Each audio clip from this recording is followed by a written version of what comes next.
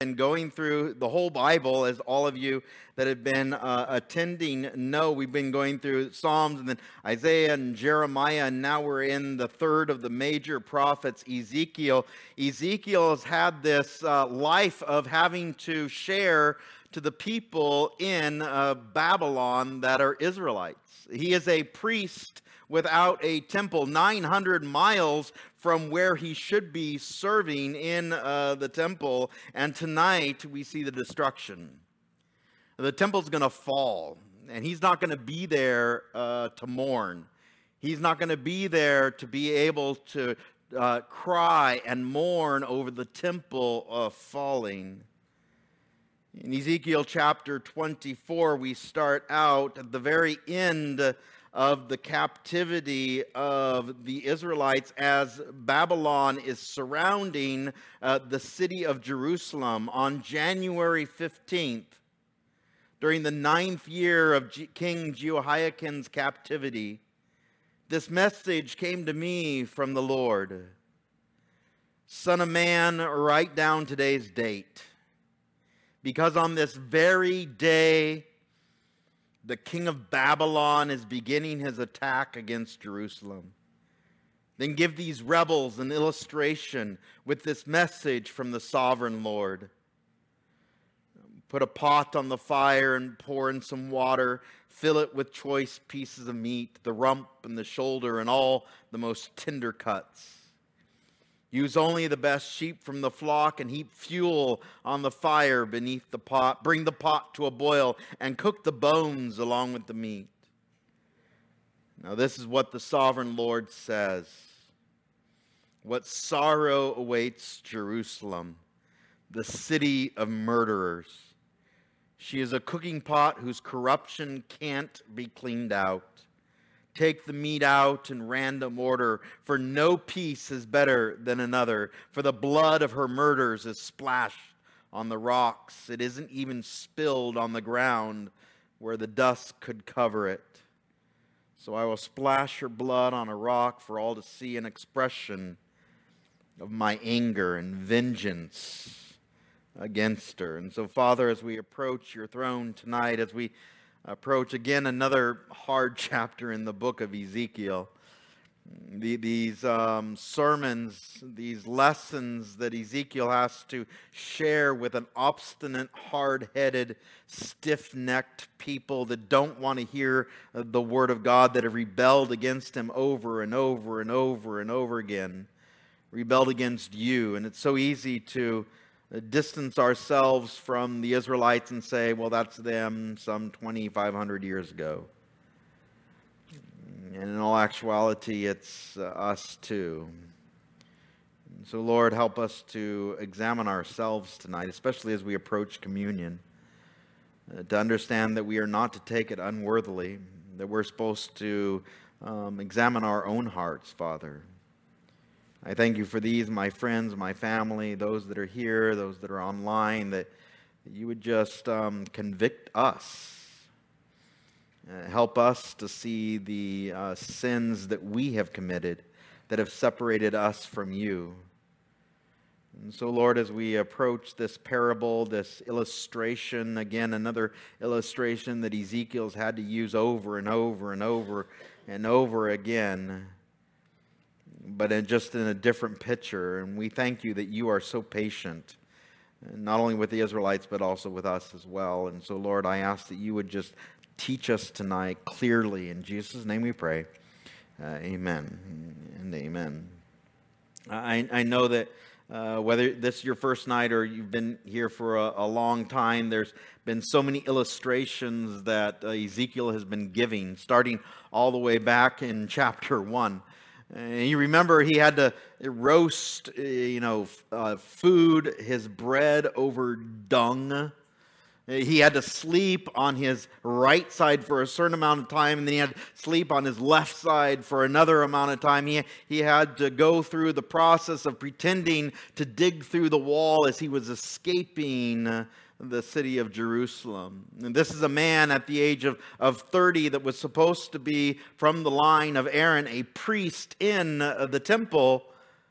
And now he's going to be seeing the temple destroyed in a vision.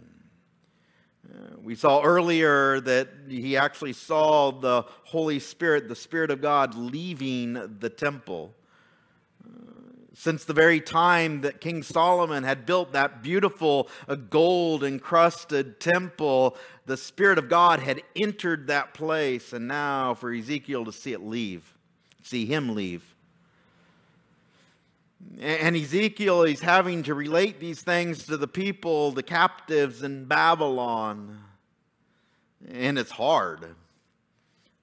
And you remember chapter 16, chapter 23, just 3 weeks ago when we went through one of the most descriptive chapters on what it's like to see sin.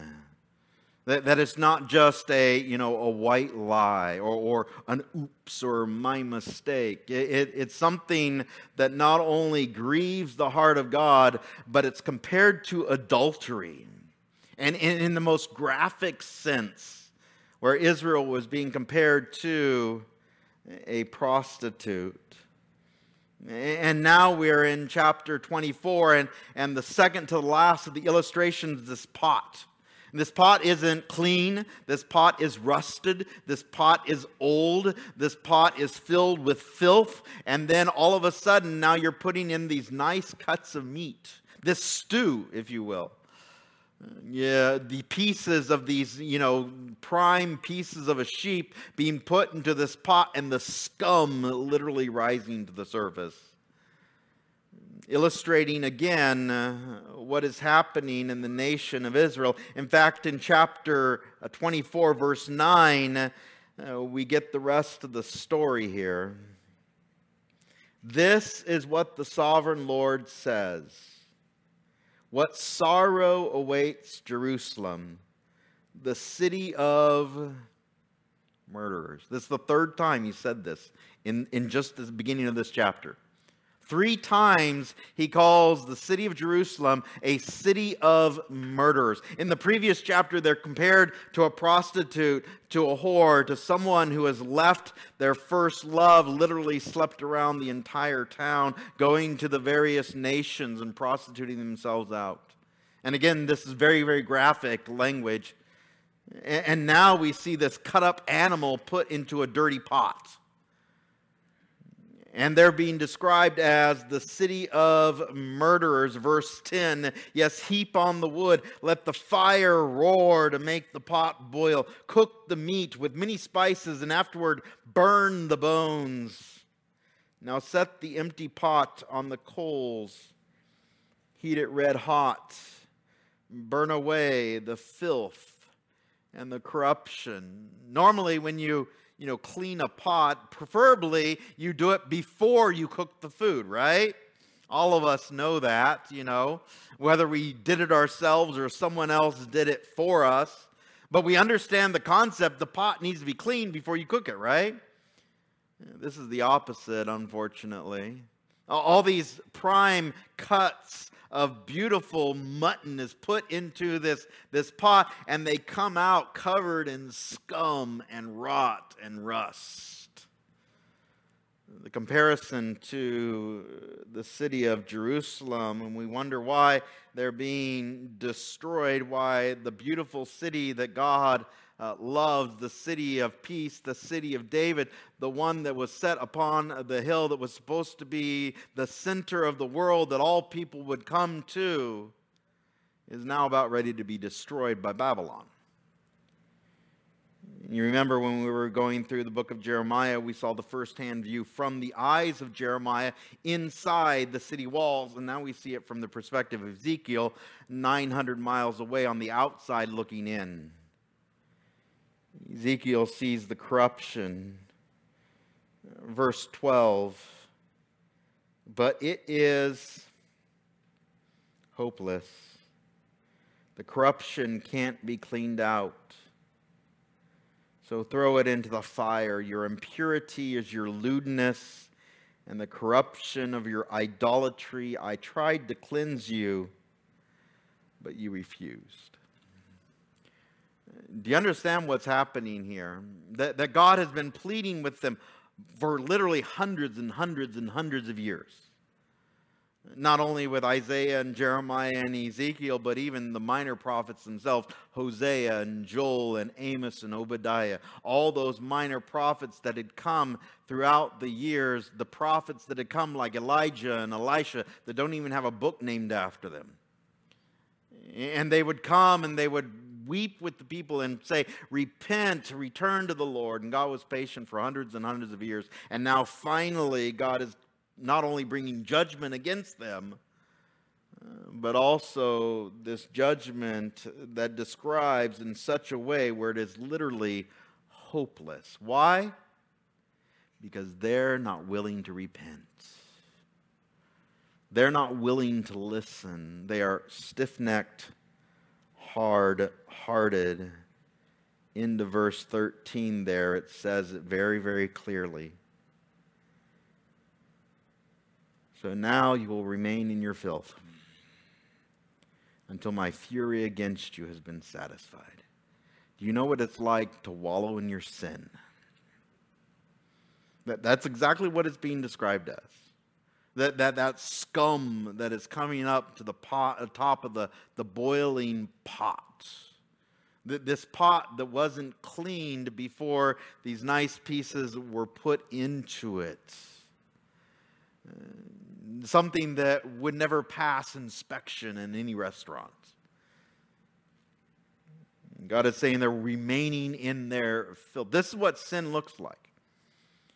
And of course, as you know, with every single sermon, every single lesson, I'm the first one to have to, unless I know a lot of you guys know where we're going to be in, and a lot of you guys already read ahead, and I appreciate you guys so much for doing that.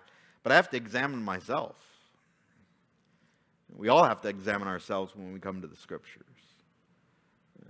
And God offers repentance. God has already given not only His Son as a sacrifice on the cross for us, the remembrance of communion that we're going to be able to celebrate tonight.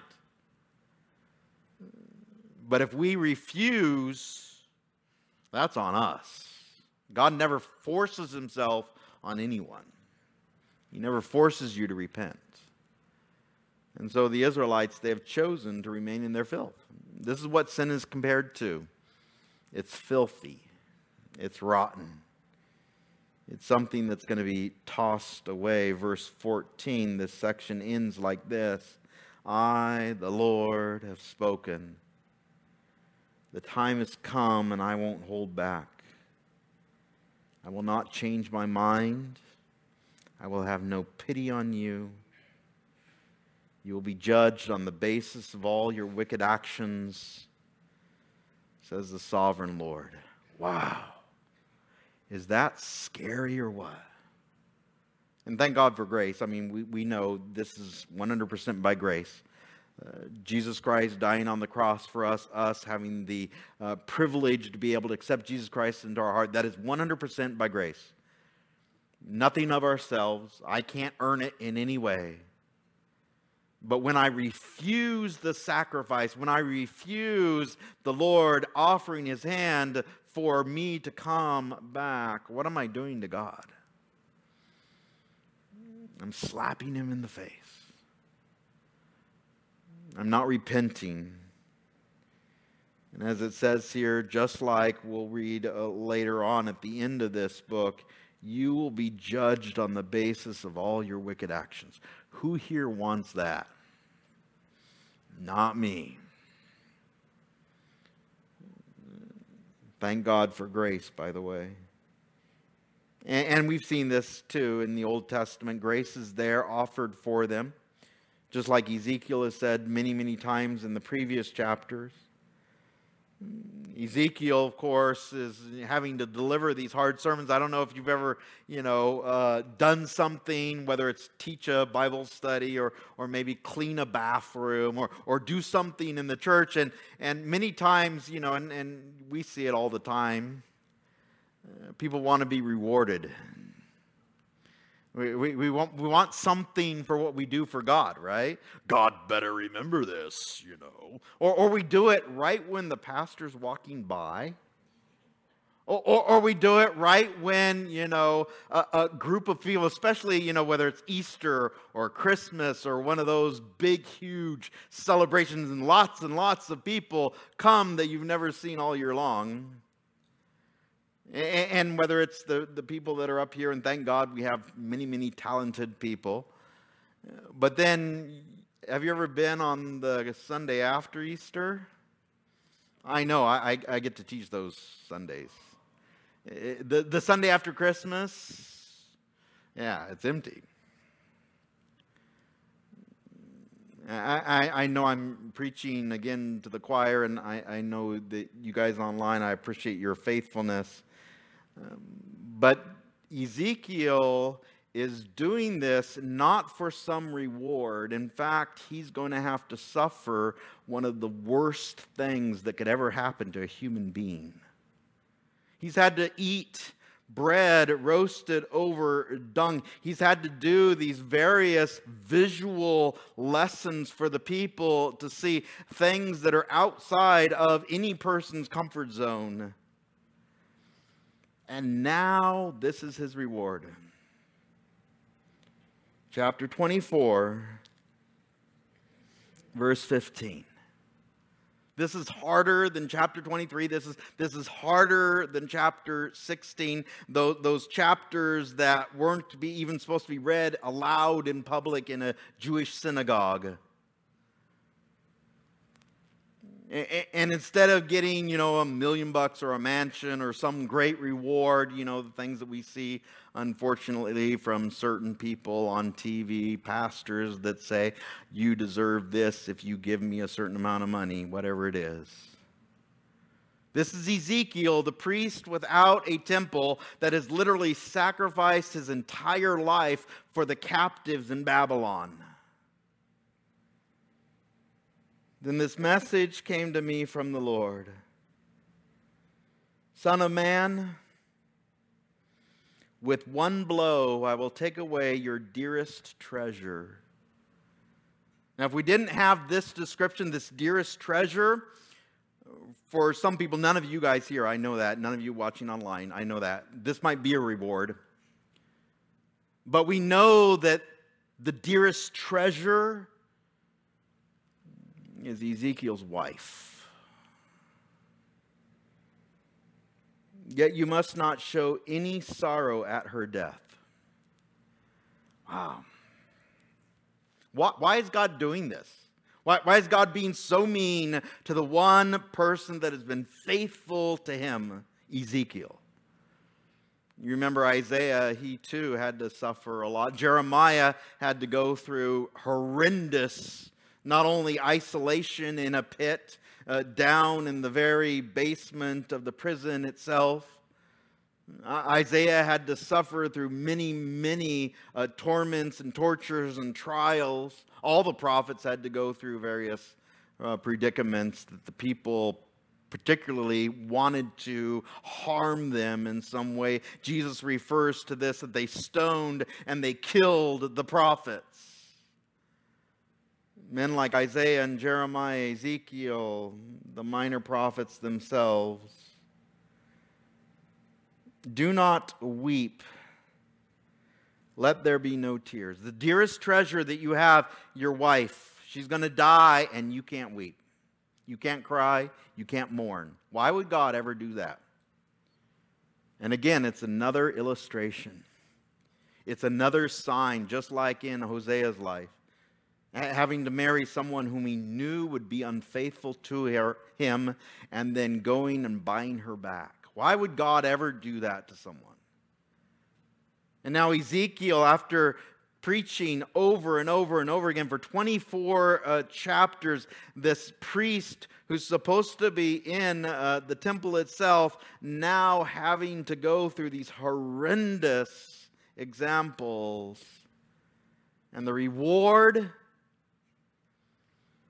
your wife is going to die and you can't weep for her. You can't mourn for her. Why would God do that? Groan silently, but let there be no wailing at her grave.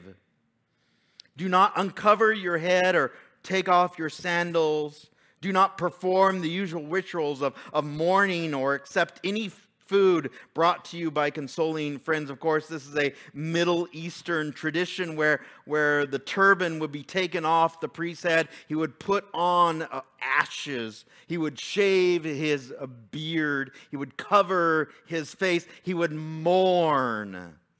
And of course, mourning in a Middle Eastern culture was loud. You would even hire people to mourn loudly, because the louder you mourned, it meant the louder you missed that person. But he's not allowed.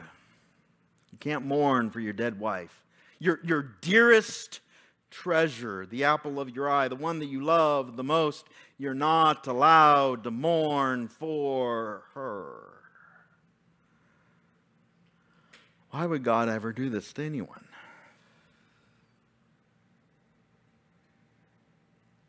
Verse 18, it tells us, "So I proclaimed this to people the next morning. In the evening, my wife died." He was faithful. Again, having to preach another sermon again. A hard sermon to people that he knew would not change their minds, that would still be obstinate, hard-headed, stiff-necked.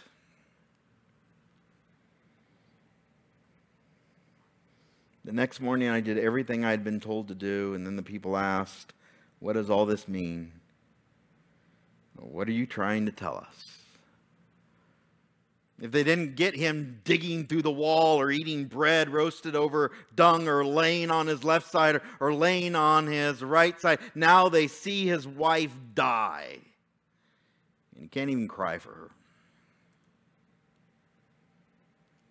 He has their attention. It's the worst thing that can happen to anyone. Losing the dearest treasure that you have. Verse 20 tells us exactly why. "So I said to them, a message came to me from the Lord. I was told to give this message to the people of Israel," as he has their rapt attention. "This is what the sovereign Lord says," that title that is used more times in the book of Ezekiel than any other book in the entire Bible, the title of God's name and title together. Yahweh Elohim. "I will defile my temple, the source of your security and pride, the place your heart delights in." What is God going to do to the temple? Destroy it. You remember, if you were here during the book of Jeremiah, when we were going through the book of Jeremiah, literally not only the walls surrounding Jerusalem were torn down by the Babylonians, but the temple, the apple of God's eye, the center of Jerusalem, the very heart of the being of the people of Israel, is now destroyed. The bride of God. You see, this is why chapter 16 and chapter 23 were so important before chapter 24. Because the apple of God's eye, the dearest treasure, the people of Israel, who were his bride, his pure bride, that he found wiggling in their own blood as a baby and then raising them up and making them pure and holy, had left him, prostituted themselves off to other nations. And God, having to see his dearest treasure rebel and turn away, and now having to destroy that city, that temple that was meant for his glory. And he's not going to weep over them. He's going to bring his judgment. And for 70 years, they're going to live in captivity in Babylon. But you know what's going to happen? Because of this stretch of time, this 70 years where they're without a temple, what are they going to do the first thing when they come back? Yeah, you've read Nehemiah and Ezra. The first thing they're going to do, they're going to want to rebuild the temple. It's not going to be as glorious. But God's going to put His Spirit there again. You see, God has not only set aside the people of Israel as an example, but as we see here at the end of verse 21, your sons and daughters whom you left behind in Judah will be slaughtered by the sword.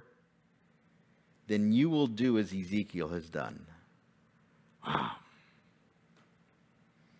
You will not mourn in public or console yourselves by eating the food bought by friends. Your heads will remain covered, and your sandals will not be taken off. You will not mourn or weep, but you will waste away because of your sins.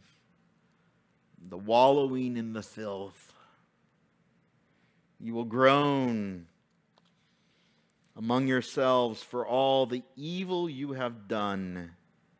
Ezekiel is an example for you. You will do just as he has done, and when that time comes, you will know that I am the sovereign Lord. I don't know what point in your life it took to recognize God as God. God never wants us to come to this place, but unfortunately for the people of Israel, it came to the point where their temple, their city, their land is destroyed. How much easier would it be to, and this is always 2020 looking back, knowing that time in your life where God asked you to repent, and instead of repenting, you actually continued on in whatever it was, a sin, an addiction, a problem in your life, some choices that you had made. If you had the opportunity to go back and change that, would we love that? We would love that, right? I would love that. But none of us have that second chance until today. Do you understand? Because God's calling them again. Repent, repent, repent. Recognize me as the sovereign Lord, the one that can change the destiny of Israel. It sums it up like this in verse 25. And the Lord said to me, and again, the first part of this parable, the death of his wife, after having to preach this hard sermon, and Ezekiel being so eloquent, those of you that have been here, those of you who've read the book of Ezekiel, the first 24 chapters are all these amazing illustrations, these visions, these personal revelations from God himself to a people that he knows aren't even going to listen. Why even prepare? Why even come? Why even put in the time to present this? But the last three verses are just for Ezekiel. Who is God talking to in the last three verses? Not to the people of Israel. Who is he talking to? Ezekiel. Then the Lord said to me, this is personal. This is just for Ezekiel. Son of man, on the day I take away their stronghold, Jerusalem, the temple, their joy and their glory, their heart's desire, their dearest treasure, I will also take away their sons and daughters. Oh, how scary is that? Every single ounce of their energy being put into the next generation, the temple being destroyed, the walls of Jerusalem being destroyed, hearing that their relatives that were back in Jerusalem are dying. And on that day, a survivor from Jerusalem will come to you in Babylon, traveling literally 900 miles to deliver this news. and tell you what has happened. And when he arrives, your voice will suddenly return so you can talk to him. And you will be a symbol for these people. Then they will know that I am the Lord. Wow. You see, this prophecy is going to be fulfilled in their midst. This prophecy of the destruction of Jerusalem, they will hear from survivors that arrive 900 miles away, delivering the news of the once great wonder of Jerusalem, the apple of God's eye, his dearest treasure, has been destroyed. So the first 24 chapters are all about Israel and Judah, the nation of Israel, the city of Jerusalem. And now for the next 8 chapters, starting in chapter 25, God's going to reach out to the other nations, the Gentiles, starting with the ones that are closest to Israel and then working his way out, calling for them to repent as well. Just like he did with Jonah. Remember, Jonah went to the city of Nineveh, and what actually happened? It's amazing. They repented, right? Much to, Jonah's chagrin. He didn't want this to happen, by the way. But God, convicted them, and they literally repented from the top down, right? And again, God is reaching out to the surrounding nations. Now, these 4 nations that we're going to be able to see here in chapter 25 are actually the closest nations to Israel. We're going to see Ammon, Moab, Edom, and Philistia. In fact, I have a map here. And you can see it. These are the surrounding nations. Ammon and Moab, you guys remember, if you were here when we were in the book of Jeremiah and also in Isaiah, they were the sons and at the same exact time, grandsons of Lot, who were, Abraham's nephew. And you can go to the book of Genesis and find out how his daughters had tricked him, got him drunk, and then they had sons through their father. Edom was the twin brother of Jacob, who was later renamed Israel. And then Philistia, they are the Philistines, the ones that literally, even today, west bank of Israel. Ammon and Moab are modern-day Jordan. Edom is where Petra is at today. Chapter 25, we read about these 4 different nations.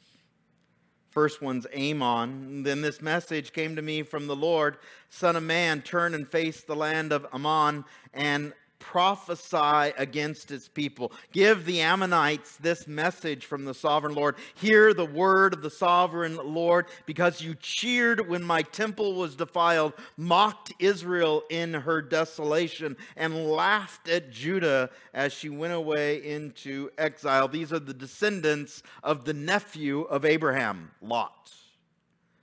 These would be literally the second cousins of Jacob. These were relatives. And what are they doing when they hear that the city of Jerusalem has been destroyed? They cheer. They're happy. I hope we would never do that to our relatives.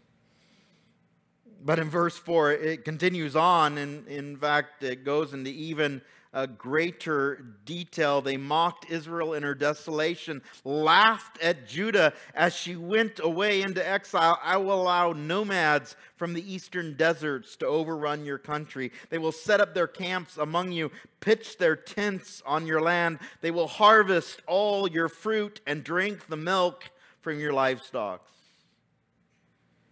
And I will turn the city of Rabbah into a pasture for camels, and all the land of the Ammonites into a resting place for sheep and goats. Then you will know that I am the Lord. Again, this phrase that is used more time in the books of Ezekiel than any other book in the Bible. Every single illustration is meant to show whomever God is speaking to that he is God. When was the last time you recognized God as God? And what point did it take you to get there? Verse 6, this is what the sovereign Lord says, because you clapped and danced and cheered with glee at the destruction of my people. These are the relatives of Israel. I will raise my fist of judgment against you. I will give you as plunder to many nations. I will cut you off from being a nation and destroy you completely. And again, what does that last phrase say? Read it while I take a drink. Again, that phrase that is used more times in the book of Ezekiel than any other book in the Bible. Why? Because God wants people to know who He is. Does God want a relationship not just with His chosen people, the people of Israel, but even with Gentiles? Yes, He does. Thank God for that, by the way, because, unless you have a drop of Israelite blood in you, you are a Gentile.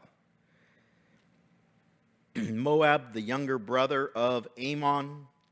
Verse 8, this is what the sovereign Lord says, because the people of Moab have said that Judah is just like all the other nations. I will open up their eastern flank and wipe out their glorious frontier towns, Beth Jamoth, Baal, Meon, and Kiriathim. And I will hand Moab over to nomads from the eastern deserts, just as I handed over Ammon. Yes, the Ammonites will no longer be counted among the nations. In that way, I will bring my judgments down on the Moabites.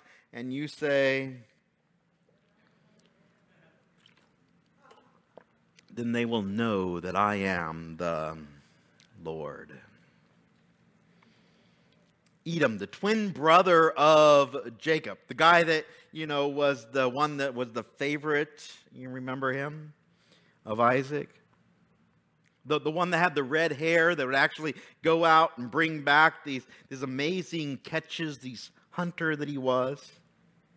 This is what the sovereign Lord says. The people of Edom have sinned greatly by avenging themselves against the people of Judah. Therefore, says the sovereign Lord, I will raise my fist of judgment against Edom. I will wipe out its people and animals with the sword. I will make a wasteland of everything from Teman to Dedan. And I will accomplish this by the hand of my people of Israel. They will carry out my vengeance with anger, and Edom will know that this vengeance is from me. I, the sovereign Lord, have spoken.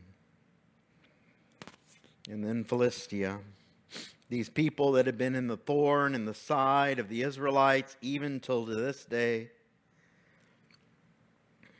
This is what the sovereign Lord says. The people of Philistia have acted against Judah out of bitter revenge and long-standing contempt. Therefore, this is what the sovereign Lord says. I will raise my fist of judgment against the land of the Philistines. I will wipe out the Kerethites and utterly destroy the people who live by the sea. I will execute terrible vengeance against them to punish them for what they have done. And when I have inflicted my revenge, what does it say? Do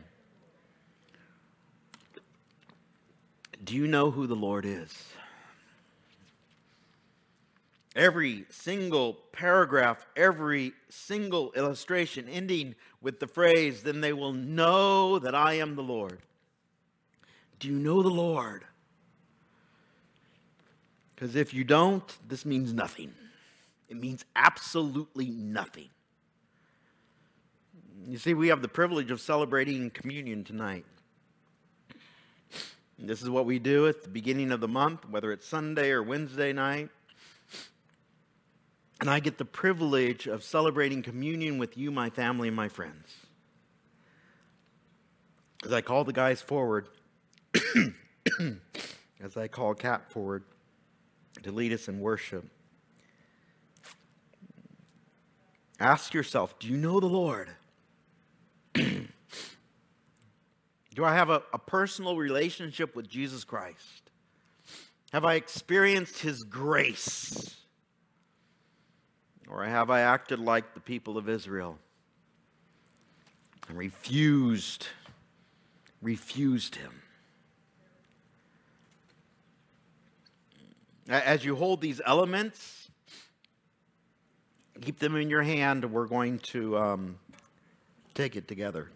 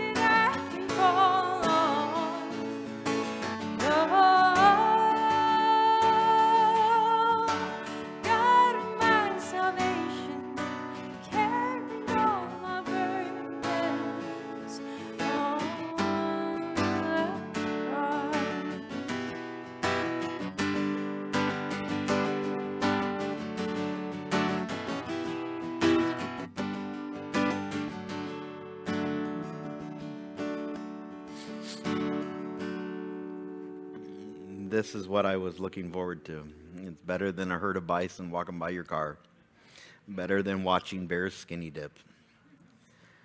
It's the privilege of coming together in a ceremony, a sacrament, that we know that this isn't the real blood or the real body. It's just an element. But there's something sacred about this. We learn about the actual implementation of this in Matthew chapter 26, verse 26. The very last time that Jesus eats a meal with his disciples, they're in the upper room, and as they were eating, Jesus took the bread. He blessed it, and he broke it, and he gave it to the disciples. You see, this was not only the last time that Jesus was going to take supper with his friends, those that were closest to him, but this was just a little taste of what it's going to be like there at the marriage supper of the Lamb. You see, not only is this looking back at the time when Jesus celebrated the Passover meal with those closest to him, but it looks forward to the time when we too can celebrate with Jesus Christ as the bride, the church, us. And so every single time that we take this wafer and put it in our mouth and chew it, it's something as you accustomed to the taste, look forward to the marriage supper of the Lamb. So what does Jesus say there? Take, eat, this is my body, and I get to take this with you.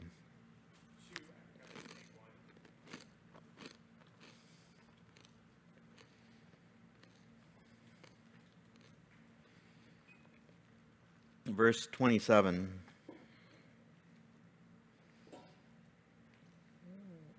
And then he took the cup and he gave thanks. And he gave it to them, saying, drink from it, all of you. For this is the blood, my blood of the new covenant, which is shed for many for the remission of sins. But I say to you, I will not drink of this fruit of the vine from now until that day when I drink it new with you in my Father's kingdom. Do you understand that when Jesus took this cup, he too was looking forward to the marriage supper of the Lamb? And so we take this together.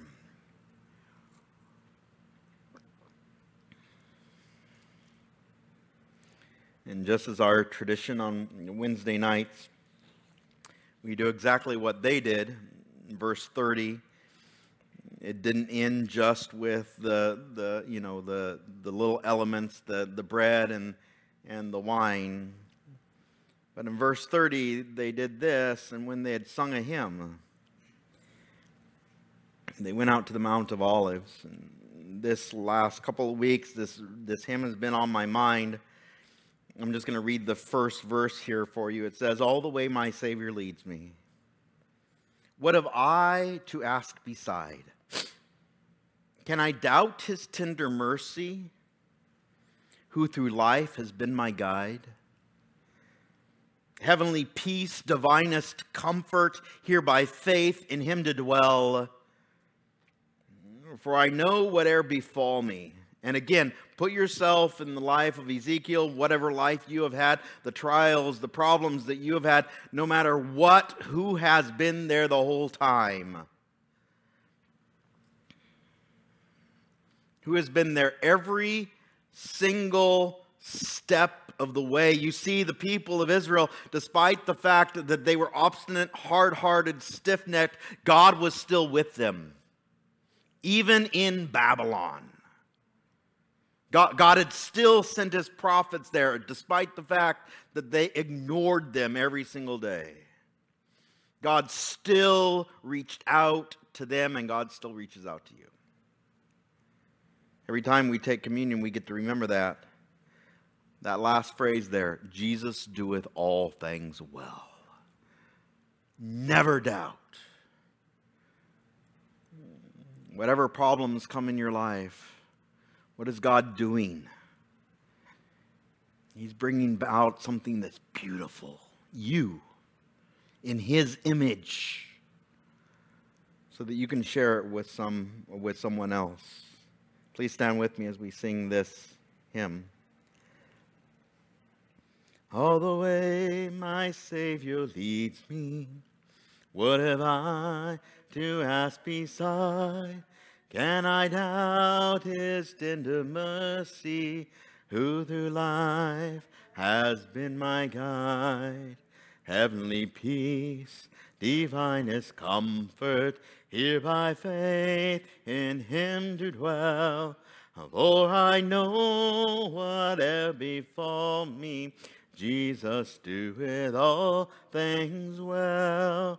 For I know whate'er befall me, Jesus doeth all things well.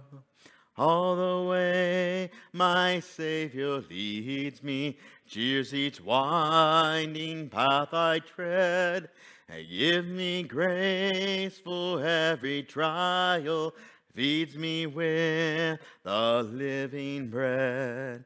Though my weary steps may falter, and my soul athirst may be, gushing from the rock before me, lo, a spring of joy I see. Gushing from the rock before me, lo, a spring of joy I see. All the way my Savior leads me, oh, the fullness of his love. Perfect rest to me is promised in my Father's house above. When my spirit clothed immortal wings its flight to realms of day, this my song through all the ages, Jesus led me all the way. This my song through endless ages, Jesus led me all the way. And so, Father, I thank you so much that I have the privilege to be here with my friends, my brothers and sisters in Christ, my family, Lord. Not only to share with them from the book of Ezekiel, but to be able to partake of this meal together with them. Just a little taste of what we will get to celebrate for eternity. And look back on all those trials that we've had to face. Maybe even having the privilege of meeting Ezekiel and seeing that our problems pale in significance to people like Ezekiel or even Jeremiah or even Isaiah or Hosea or Micah or Zephaniah or Zechariah, all those prophets of old. And their problems pale in significance to what Jesus Christ did for us. Because all of us there, the saints of old, the saints now, the saints in the future, will just be casting our crowns before you. Knowing that everything we went through was for your glory. That you led us every single step of the way. I ask you bless these my friends. I will ask you bless them abundantly tonight. The problems that they may be going through, Lord, I ask that you show them that you're right there beside them. That you're leading them all the way.